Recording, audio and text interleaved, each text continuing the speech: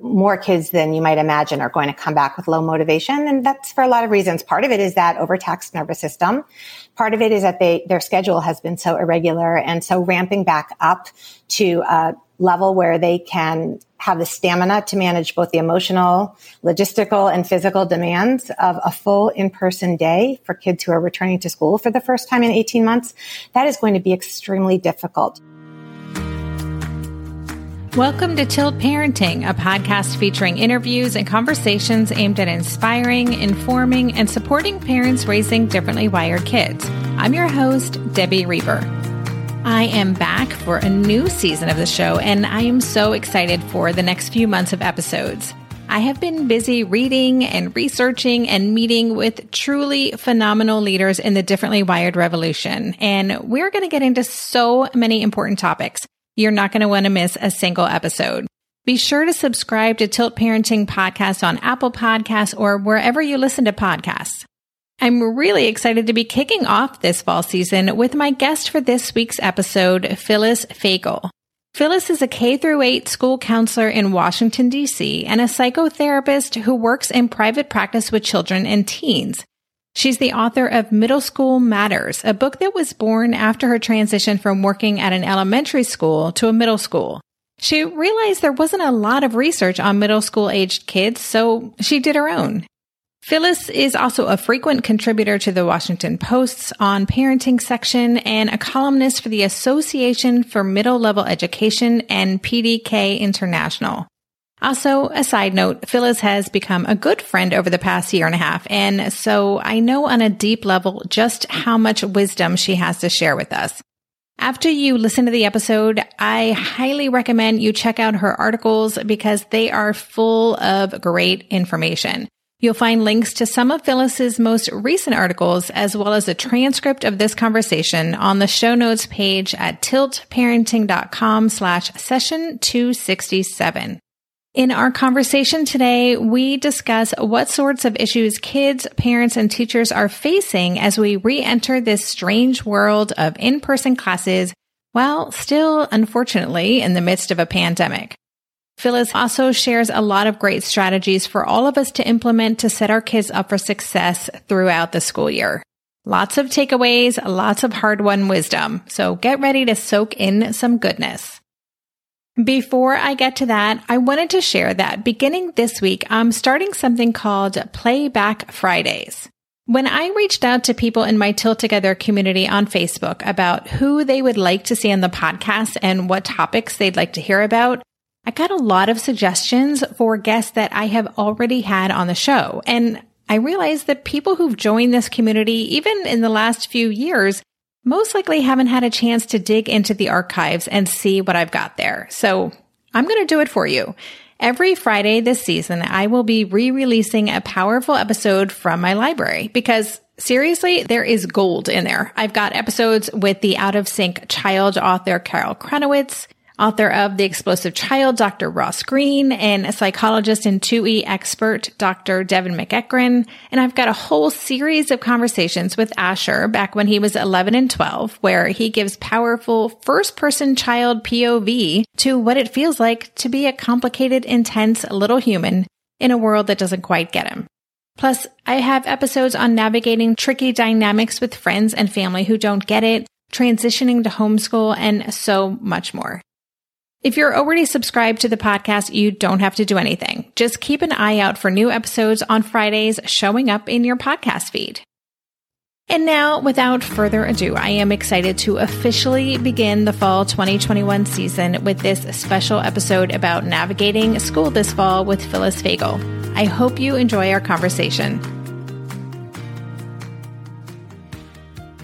Hey, Phyllis, welcome to the podcast. Hi, Debbie. Thank you. It's so good to be here with you, of all people. Very fun for me. Fun for me, too. You were my first interview of the fall season, so it was a really lovely way to start. Well, I'm honored. Thank you. So I know who you are and what you do in the world. I've already read your formal bio, so we know your credentials, but can you just take a few minutes and give us kind of the highlights of what you do, and if you can tie into that your personal why for the work that you do? I love that question. So I am a school counselor by day, and if someone asked me to choose one descriptor for what I do, that's what I would pick, because that really is what drives everything that I do. My why is that I am hoping to turn out good people, or help turn out good people, and to partner with families in order to raise whole, functional, happy, well-adjusted, confident kids. And I think there's just so much that we can do if we have a plan of action and a plan of attack. And so everything that I do on the side, the writing, Middle School Matters, writing for educational organizations, or writing for parenting organizations or publications, all of that is really just an extension of the work that I'm doing both in private practice as a therapist and in the school setting as a school counselor. Yeah, and you do wear so many hats. I rarely meet people who are doing more work than I am, or kind of, just have so many different things going on. And you're one of those people. So a lot of respect for you and the work that you do. Thank you. You mentioned Middle School Matters. Could you just take a few minutes to tell us about that book, which I think came out in 2019? It did. I can't believe it. It was 2 summers ago. And I know for many of us, 2020 just didn't actually happen. It's this weird blip in time. So it feels like 5 minutes ago. But yes, the book came out about 1.5 years ago. And the genesis for that book, I do work in a K-8 now, but when I started writing Middle School Matters, it was on the heels of working in a very, very large public 6 through 8 middle school. And I showed up all bushy-tailed and bright-eyed, excited to work with middle schoolers, and realized it was this entirely different universe. I had been in the elementary school setting. I had been in the high school setting. I thought I was going to have no problem with that middle-aged tween group. And I immediately understood that this was different. This was a different species. They had unique needs. They had unique challenges. It was a very distinct set of just conflicts, challenges, and things that I needed to address. And so I went to the literature. Wanted to do my homework. I wanted to see what kind of research had been done on kids that age, what other maybe school counselors had written about the topic, and discovered that there was almost nothing out there about middle school. Researchers were lumping the middle schoolers in with either younger children or older teens, and there really just wasn't much in the market. And so my prior career before I was a school counselor is that I was a journalist. So I decided to use my skill set to create the resources that I needed to do my job better. Yeah. And I imagine too that the middle schoolers of today are so different from, the middle schoolers of even 10 years ago. I used to work with Girls on the Run, which is with tweens and a volunteer organization to support girls, I think 8 to 12, and running their first 5K. And there was a book I read at the time called Not Much, Just Chilling. And it was about middle school culture, but it could have been a century ago at this point in terms of what's changed for kids. I agree. I have a son. My oldest is 20 and my youngest is 13. He's going into 8th grade. And I feel like I have raised kids in different generations. My oldest didn't have a cell phone until he was in 9th grade.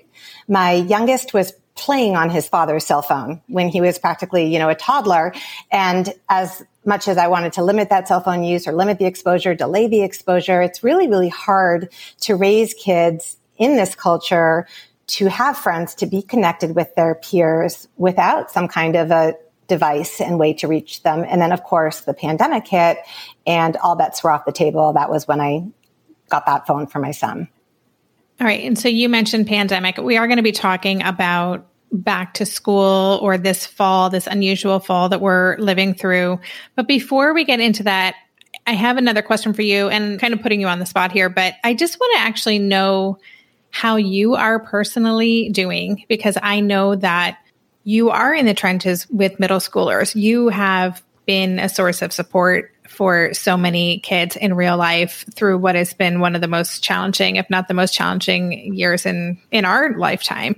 And so I'm just wondering, how are you, as a guidance counselor, as someone who is working with kids? Well, first of all, thank you so much for asking that question. I really appreciate that. And I think sometimes we do forget to check in with each other. And one of the ways that I'm trying to make sure that I stay steady, that I am centered, that I'm able to self-regulate in order to help other people is by making sure that I'm connected to my friends, connected to my family, connected to people who make me feel good, people who are positive, because I think there's this misconception that the solution is self-care, that you should go for a run, listen to music, get enough rest. All of that is important too. I'm not discounting that.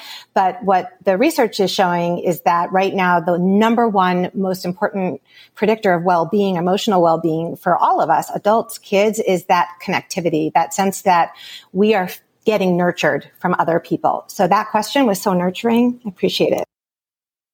I didn't realize I was doing that, but I'm really happy that it seamlessly fit in with your answer, and that you're doing that for yourself. I would totally agree. That has been the thing. And I'm not doing the kind of work that you're doing, but it is so critical. It's also such good modeling for our kids, right?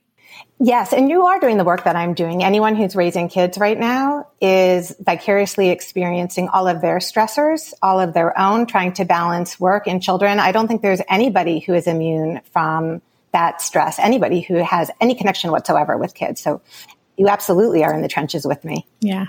Yeah. All right. I see your point. Well, so we are recording this at the end of August. It's going to be released the first week of October. So most likely, all of our kids are going to be in some form of school, whether that's hybrid or whether they've chosen to homeschool, whether they're doing it in person.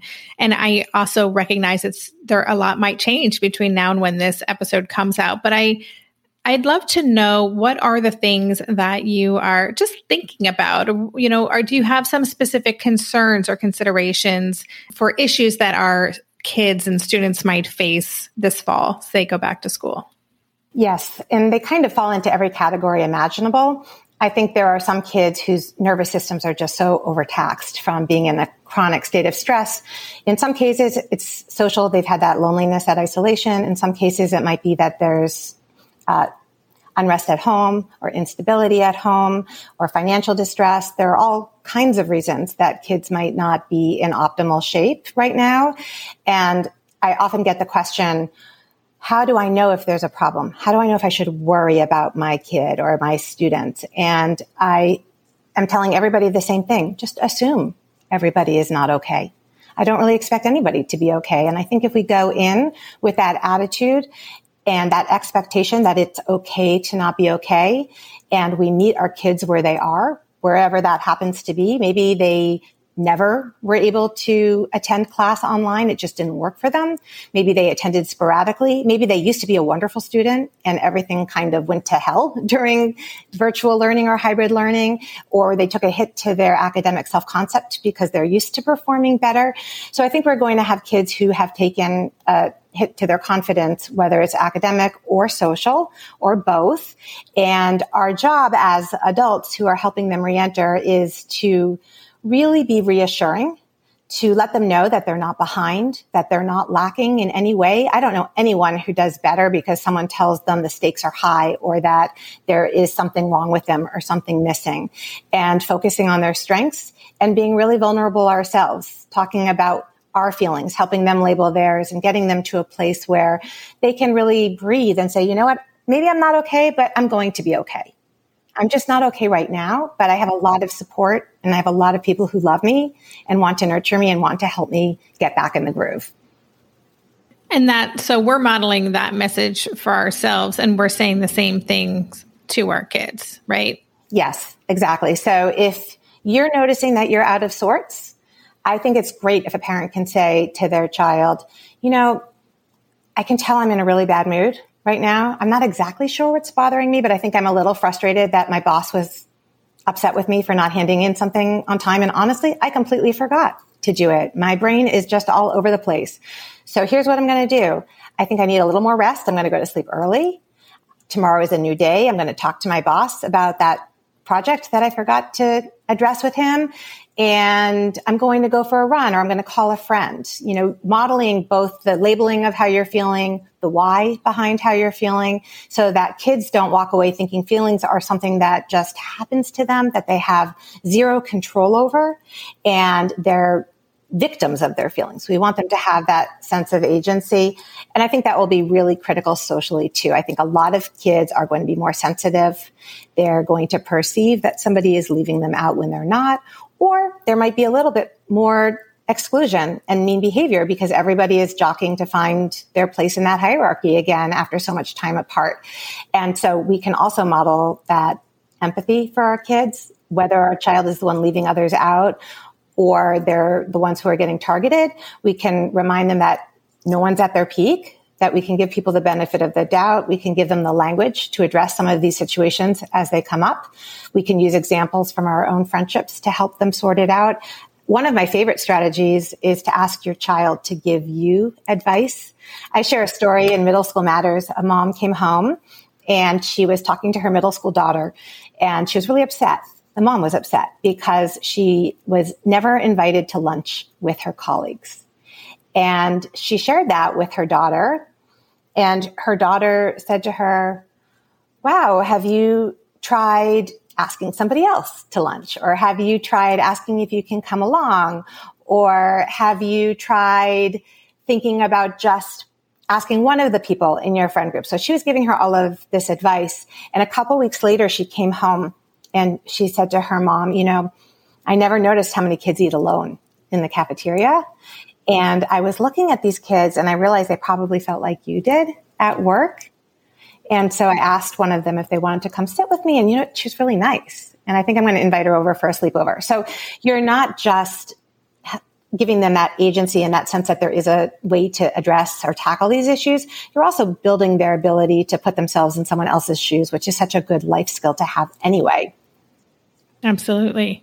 I'm wondering about, I think about the compare and despair cycle. That was what came up for me when you were talking about the way that kids are, and they may be more sensitive right now. And I think especially with the population that listens to this podcast, so we've got differently wired kids, parents of differently wired kids, and these kids may already be at a deficit in terms of maybe their resiliency, their social skills might be lagging. And I think there is this perception that other people have it easier than they do, or other people are, you know, have more resilience, or what's happened over the past year or so has impacted them more. So I'm wondering, if we have glass half empty kiddos, how do we support them in reframing that thinking?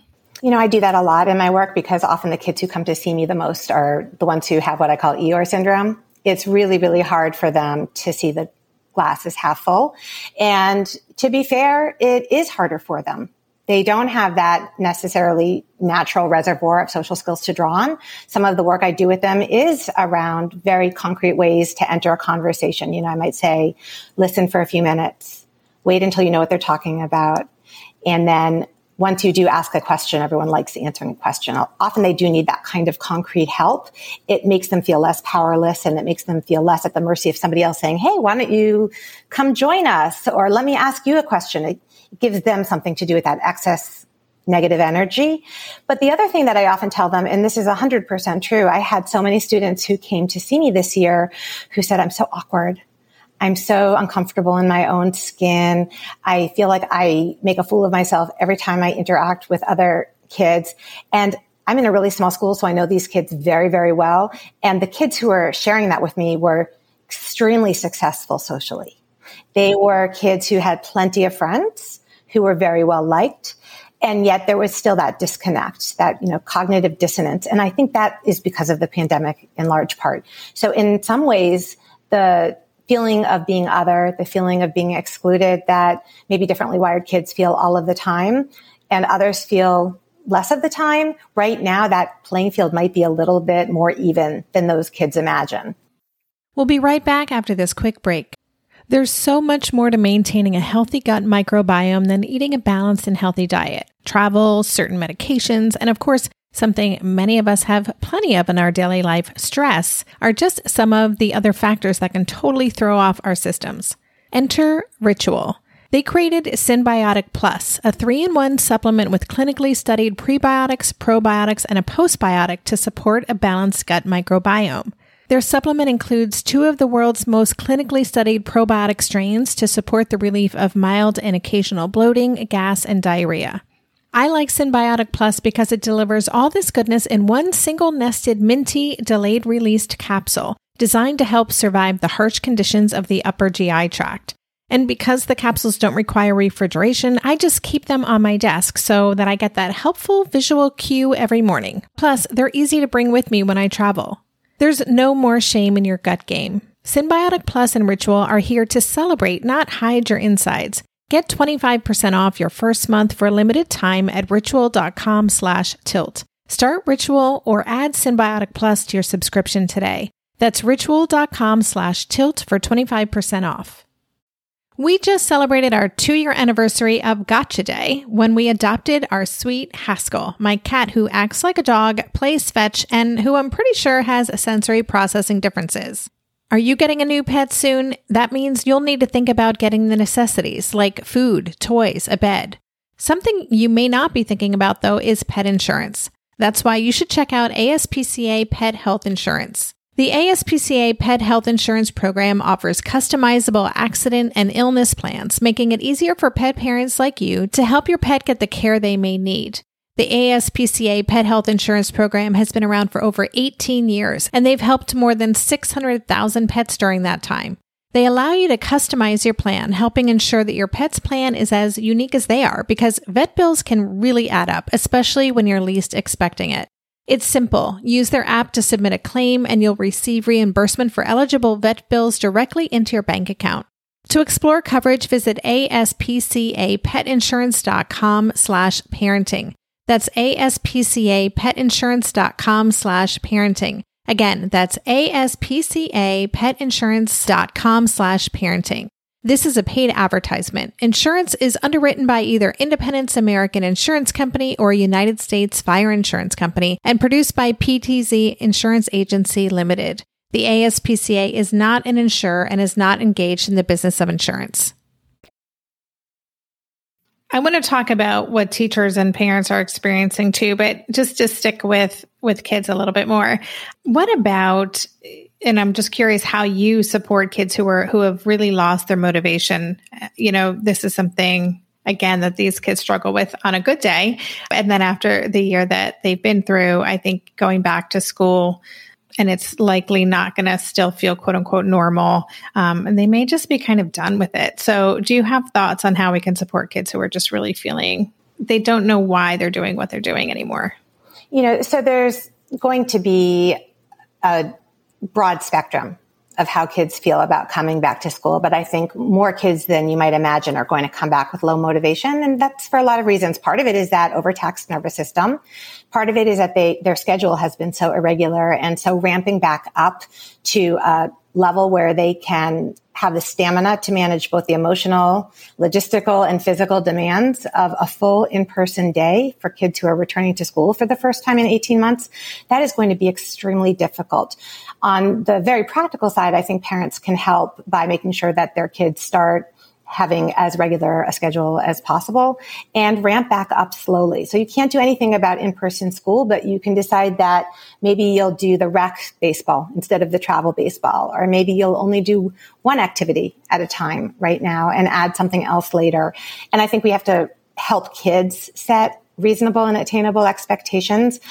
Kids really expect things to be easier than they are, and they may not really understand why they suddenly have brain fog. And we know that kids with long COVID, by the way, there are a whole lot of kids with long COVID who are having a tremendously difficult time staying organized. One of the strategies I want to try this fall that I haven't done as much in the past, but that I just talked about with the author, Annie Murphy-Paul. She has a great new book out called The Extended Mind. And she talks about how we can help kids deal with the fact that they're not 100% right now, whether they're emotionally distracted or just their stamina is down.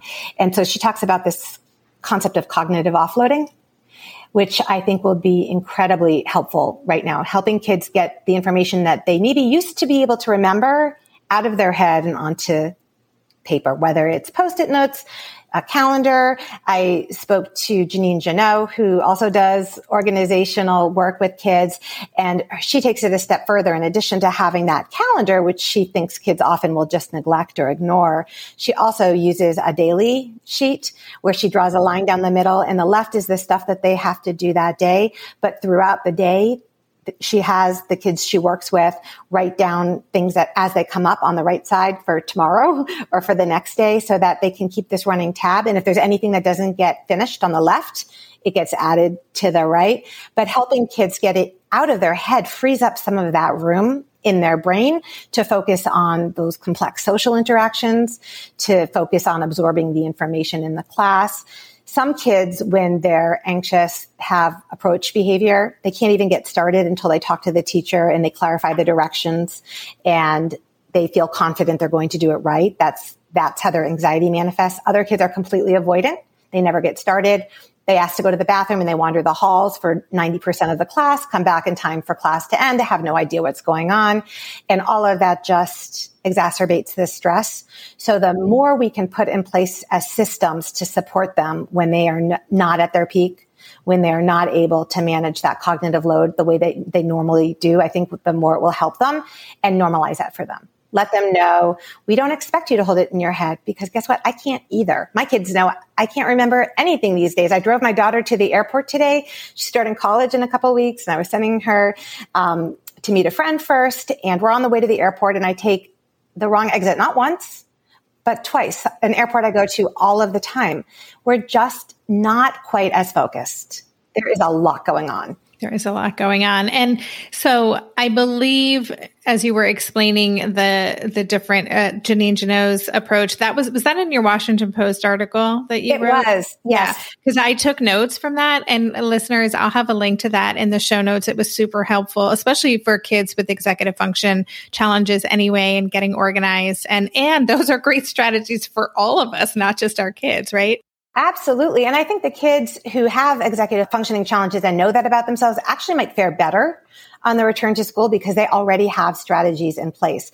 Whereas kids who've never had to struggle or who have been away from school for a year and a half and are coming back and the difficulty level has ramped up, or maybe they're transitioning from elementary to middle and they suddenly go from one homeroom to 7 different teachers and there's just so many moving parts to keep track of. They may suddenly need that kind of support in a way that they didn't in the past. And so in a sense, I think kids who are differently wired and have had to spend a tremendous amount of time working on the strategies that work for them may be at an advantage. Yeah. And I appreciate the reminder about ramping up slowly. This is something I've been talking about with my community for a long time is, don't get focused on learning loss, prioritize mental well-being. And I can also see, especially when it comes to executive function, these areas of lagging skills that now if our kids are going back, we are going to want to catch up. Like, okay, it's time to really buckle down now and start working on the independence or the time management or the planning and assignment kind of thing. So just putting on the brakes a little bit is just such a good reminder that we can't try to tackle all of those things at once. And actually, if you have a kid whose nervous system is overstressed, then trying to make up for lost time or trying to double down on the work so that they quote unquote catch up is actually going to backfire. They're going to feel less competent. Their work might take a hit and they might see their grades slide and that could actually hurt their motivation. We want to be doing what we can to set kids up for success. And part of setting them up for success is meeting them exactly where they are and where more often than not, they're going to meet with success right now. Yes. Amen to that. So let's talk a little bit more about parents then. So we just talked about slowing down, backing off a little bit, prioritizing mental health. What else would you want parents and caregivers listening to this to kind of really be bearing in mind this fall? I think we need to be doing a lot of validating of where our kids are. And I often explain validating doesn't mean that you approve of their behavior or that you agree with how they feel. If they tell you that somebody absolutely hates them and you don't validate them, you might say, no, they don't. They really like you. Otherwise, why would they have invited you over for a sleepover? And then you're going to end up in this power struggle where their kid will say, but that was 6 months ago, Mom, and they haven't talked to me in 6 months, or whatever they might say to prove to you that that person doesn't actually like them. And what we want to be doing instead is saying, wow, that must feel pretty horrible to feel like your friend doesn't like you anymore. I wonder what we could do to help you maybe feel more comfortable at school or feel more comfortable socially, and try to shift them into more of a problem-solving mindset as opposed to that negative mindset. Because the reality is kids are getting left behind by friends all of the time. It's part of the growth that happens, especially in middle school. Only 2/3 of friendships stay consistent from fall to spring of the first year of middle school. That means everybody is getting rejected at some point during those years. And so I would remind them that it's, again, not personal. Normalize it for them. Ask them to think about a time when maybe they rejected a friend, not because they didn't like them, but because they outgrew them. Maybe they were at different maturity levels or had starkly different interests. So helping them take a more balanced outlook and be problem-solving oriented. Same if they say their teacher hates them. Let's talk about that. That's a terrible feeling. Let's see what we can do to help you have a better relationship with that teacher.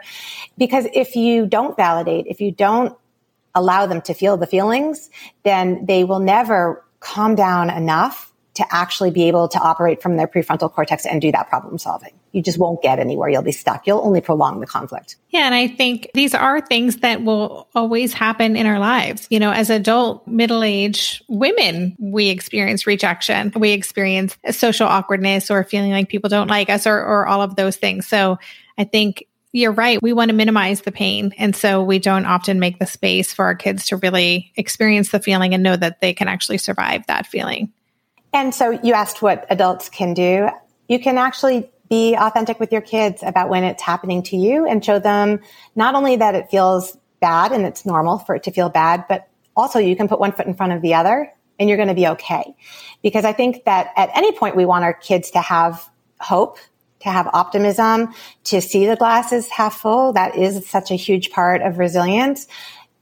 But right now it's going to be even harder to get them into that place. And so anything we can do to let them see us work through these challenging moments that of course we all have, and we all still struggle with our various things, whether we're people pleasers or we can't accept that somebody doesn't like us or a relationship is over. Those are really challenging, hard things to deal with as adults. The beautiful thing though is that if we can teach a kid how to do that when they're young, we now have created a human who's able to manage that discomfort and sit with it and not do something stupid like spread a rumor or post something they regret or lash out in anger for the rest of their lives. Yeah. I don't know if I'll keep this in the episode, but as you're saying that, I'm like, and that would make the Bachelor franchise much less interesting. Just putting that out there. So can we talk about The Bachelor for a second? Please. Yes. So The Bachelor is actually in my book. And I'll tell you why. My kids, my two older kids, they were in middle school when I was writing Middle School Matters, and they would watch The Bachelor all of the time in the living room. And I was so tempted to turn it off and to say, you can't watch that. It's totally inappropriate in so many different ways, but it also creates this unrealistic, horrible image of what true love is and what relationships should be like and what reciprocity and generosity and that build up, that you start with hand holding before you get married, all of that. And so I fought that instinct, and instead I would be lurking somewhat nearby when they were watching, and I would yell judgmental things at the TV. That was kind of how I handled it. I'd be like, come on, are you kidding me? That is so not okay. And my kids would laugh, and my son in particular would joke, and he would say, what do you mean? That's true love, and, egg me on. And what I realized was that The Bachelor was this amazing way to have these conversations about my values, what matters to me, the kind of relationship I want for them, which is why sometimes the tough stuff and the bad examples are opportunities to have conversations and to help your kids become stronger, more self-aware, as much as those good positive ones are. Yeah. Excellent. Well, thank you for going there with me. I love that. We'll be right back after this quick break. Hey there, it's Debbie. I love making this show and sharing conversations about how to support our awesome neurodivergent kids. I've seen how even one little insight from an interview can spark a big shift in daily life.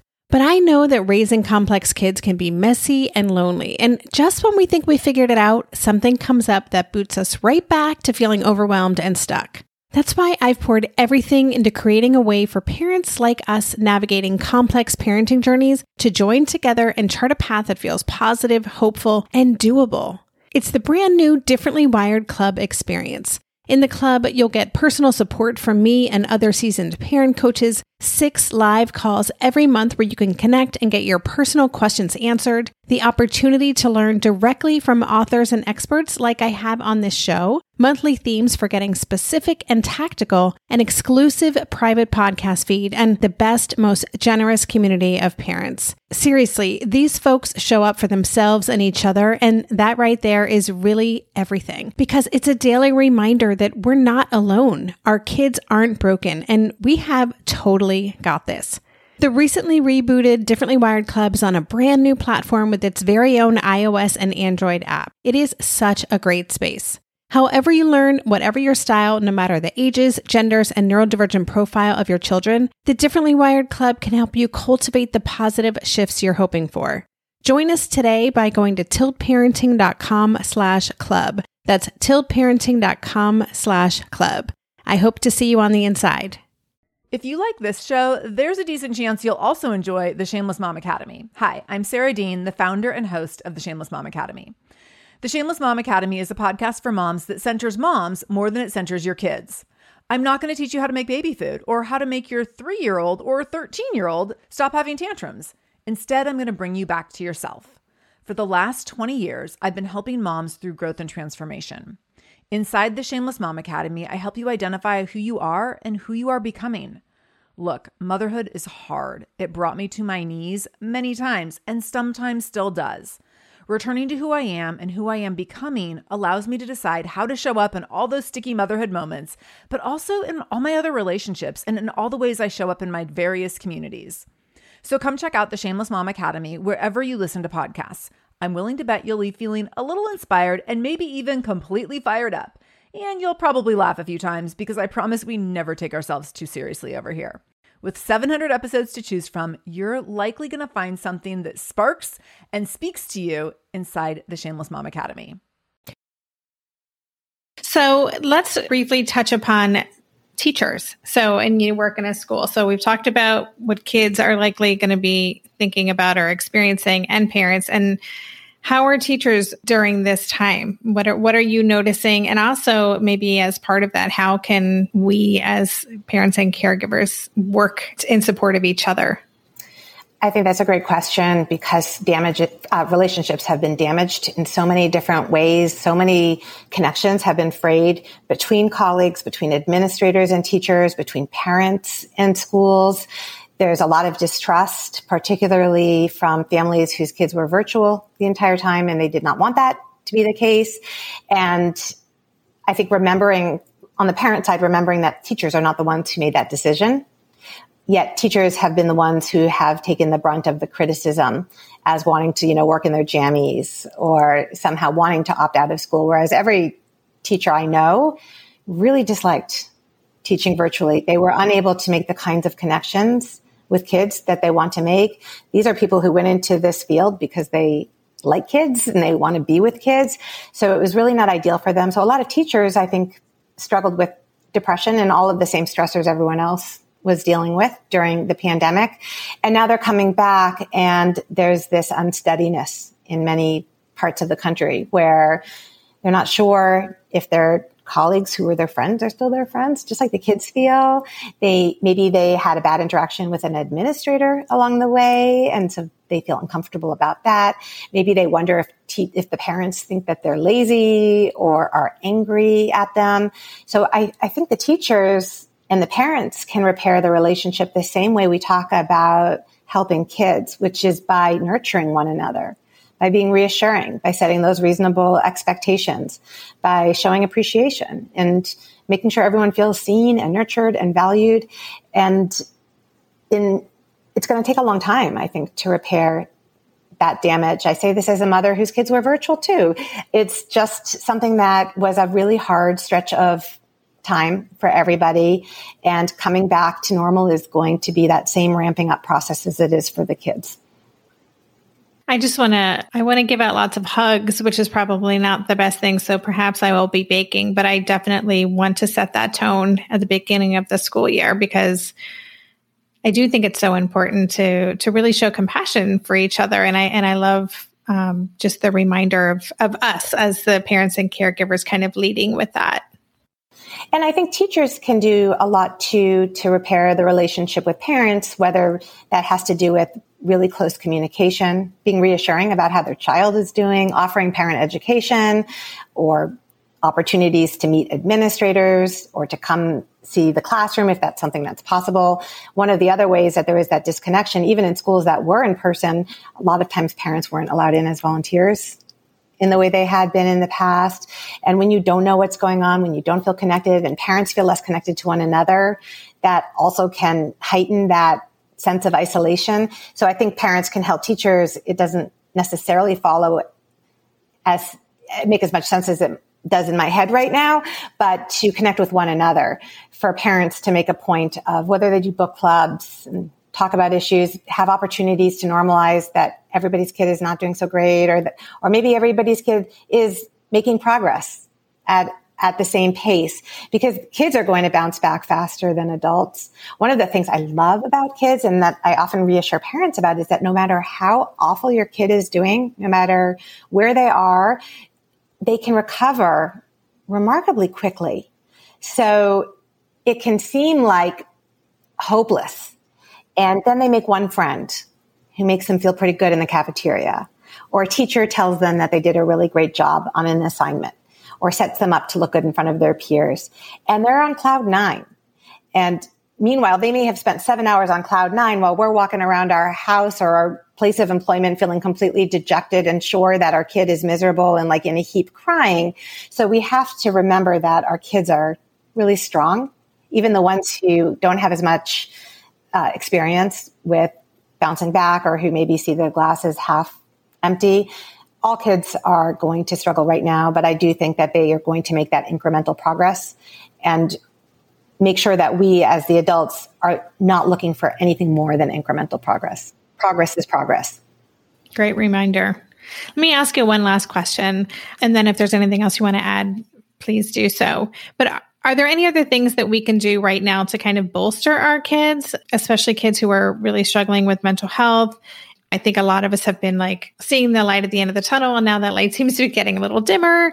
So if we've got kids who we feel are kind of barely holding on, are there things that we can do to help see them through this? Yes. And actually, as you were saying that about the light at the end of the tunnel, I was thinking about this comedian who did this little video, and he was poking fun at the fact that we are not where we thought we would be. And one of the lines in this monologue that he gave was, "Looks like there's a light at the end of the tunnel. It may be oncoming traffic. Who knows?" Yeah, and pretty much. Yeah. So I do think that that's part of this, but humor is so helpful. I watched that video because I'm doing that for myself. I rejiggered my entire Twitter feed so that everything that shows up first is a comedian.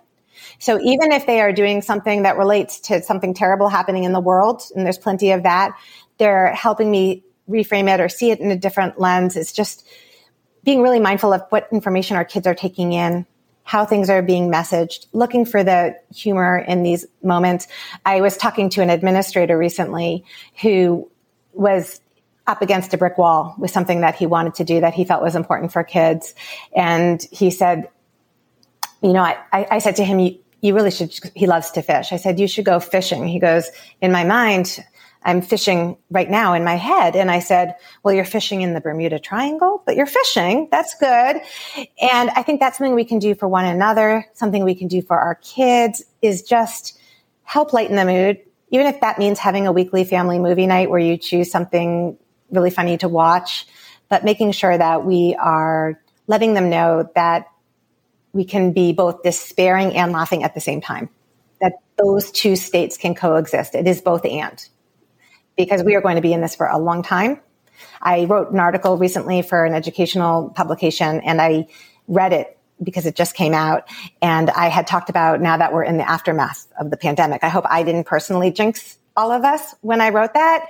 because I wrote it in the spring thinking we were going to be in the aftermath. And now if I were rewriting it, I would say during the pandemic, because that is what it is now. It is teaching kids what they need, what resources they need, what strategies they have to use in order to learn, play, socialize, and thrive during a pandemic. That is where we are.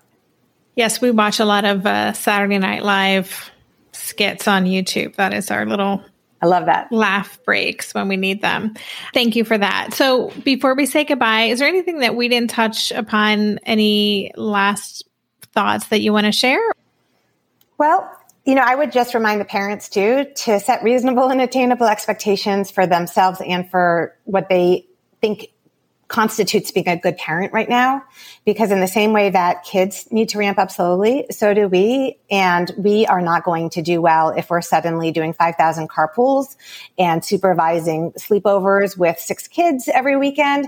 There is that pressure that the kids feel and that we feel to make up for lost time, to make sure that they're practicing their social skills and catching up academically. And I just want to remind everyone that it's okay to take it slow. They will get there.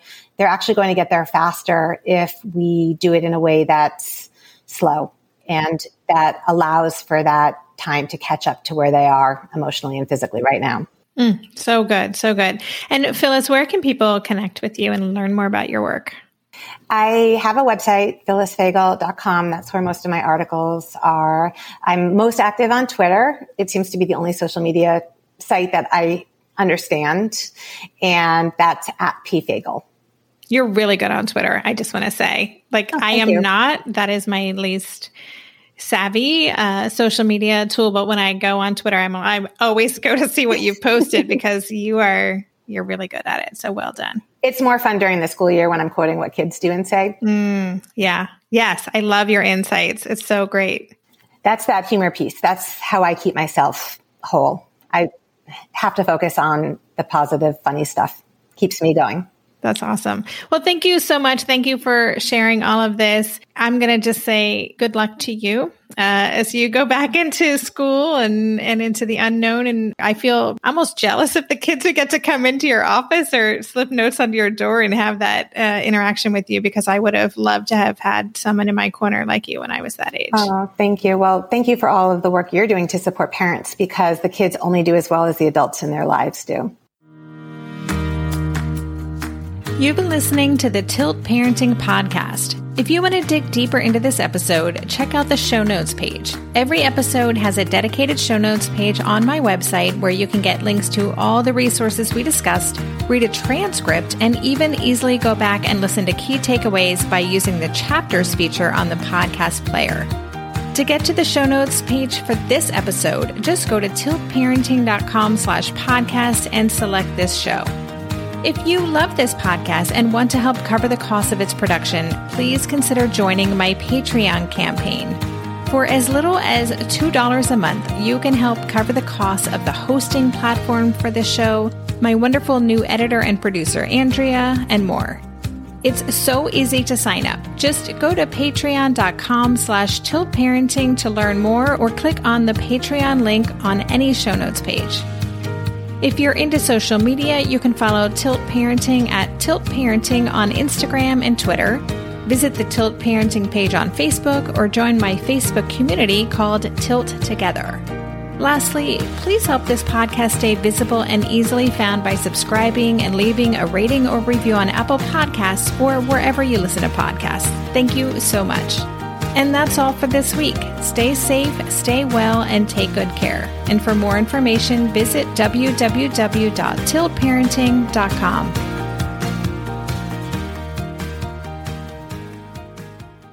Lynn, this time of year, parenting can be such a flusterclux. You've come to the right place. I'm Lynn Lyons, and I've been treating anxious families for over 30 years. I'm Lynn's sister-in-law and co-host Robin Hudson. Join us for Flusterclux, a podcast for parents who worry. Wait, that's everybody. Yeah, these last few years have felt like one long anxiety attack for so many. Why do you think parents are always surprised that a podcast about anxiety relates to them, even if no one in their house has an anxiety disorder? Well, worry is human. Everyone does it. And anxiety shows up when we face uncertainty. All the parenting tips you've taught me have been essential. I love to break it down into skills we need to manage worry in our families. We've covered so many topics: depression, burnout, meltdowns, perfectionism. Don't forget scary mothers-in-law. Right, but of course that's not my mother-in-law. Because that's my mother. And a listener. As a psychotherapist, I like to teach parents and kids how to respond to everyday moments in healthy ways. Managing anxiety really can be taught. It really can. And I'll even tell you what to say. We talk about serious stuff,